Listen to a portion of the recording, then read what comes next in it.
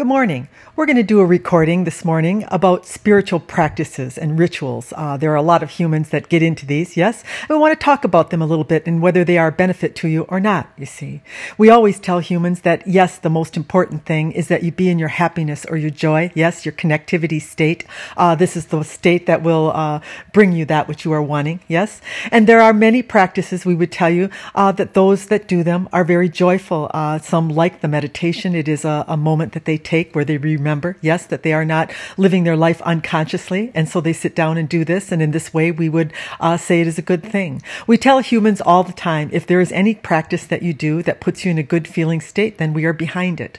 When we are not behind it is when one begins to feel as though this is necessary for connection, that they must do it, and that they patronize themselves if they do not do it. We know many that are trying to make time for their meditation or whatever it is that they do for a connectivity state that they are looking for, that if they don't have time or that they start to miss it, they start to feel as though they are missing out or that they are not going to be connected if they do not do this or that, you see. And then this is where the resistive state would come in. So what we really want to tell you is that you should never be doing anything that you don't want to do. Think about that for a moment. How many things are you doing because you are forcing them or you are thinking that it is necessary for you to do them in order for you to be in a connected state? This is what we would like to debunk or default. Yes, it is not true. One is to be in their joy. One is to be in their happiness. And we would tell you, if going to your church on Sundays with those that you love puts you in this wonderful, happy place, we're behind it, you see. If doing a meditation on a regular basis for 15 minutes to an hour a day makes you feel connected and joyful, then we're behind that too, you see. If drying out your own tobacco, yes, and doing ceremonies with it makes you feel connected, then we say do it. You see, we're not against anything that makes a human feel as though they are connected. But we would tell you that what is the real benefit that is coming from the practice you are doing is how you're feeling about it while you're doing it, you see.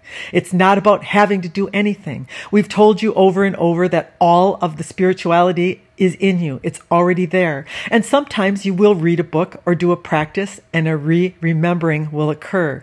It'll spark something or it'll ignite something in you. So in this way, sometimes, yes, a book or a practice can be a little bit of an assistive value to you to reconnect you to that which you already are, yes? But we want to make the point clear. It's already in there. You already are the spiritual being that you are searching for.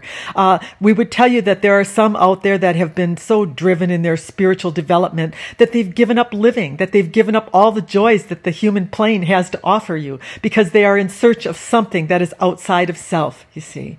And this is what we want to discourage. We want you to smell the flowers. We want you to enjoy the beautiful hair on the one that walks by, yes? We want you to look at all the lovely feeling, sensing things that are placed before you upon the earth plane and know that this is every bit as spiritual as any other practice that you would do.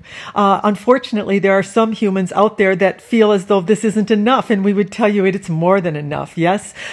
You are here to enjoy. You are here to admire. You are here to sense and feel.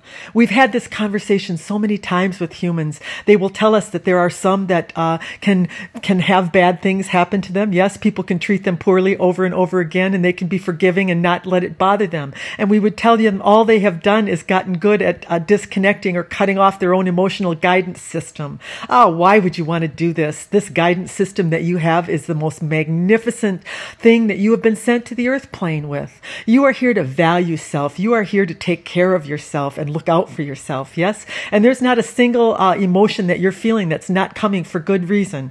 We would never advise a human to shut off their guidance system in order to deem themselves as being in a high spiritual place. We would tell you your guidance system is the most spiritual aspect that you've come to the plane with. You see, it's the only thing that never leaves you. It's always there guiding you.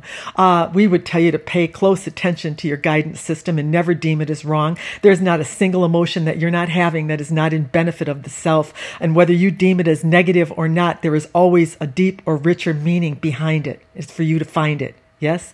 We made a little rhyme there. Anyway, we hope that you're enjoying this recording. We know that it is short and to the point, but I think you get the idea. Be in your joy. Be in your happiness. Don't should yourself. Don't do anything that you don't want to do. Use your guidance system. It's why you have it. That's our advice to you. Good day.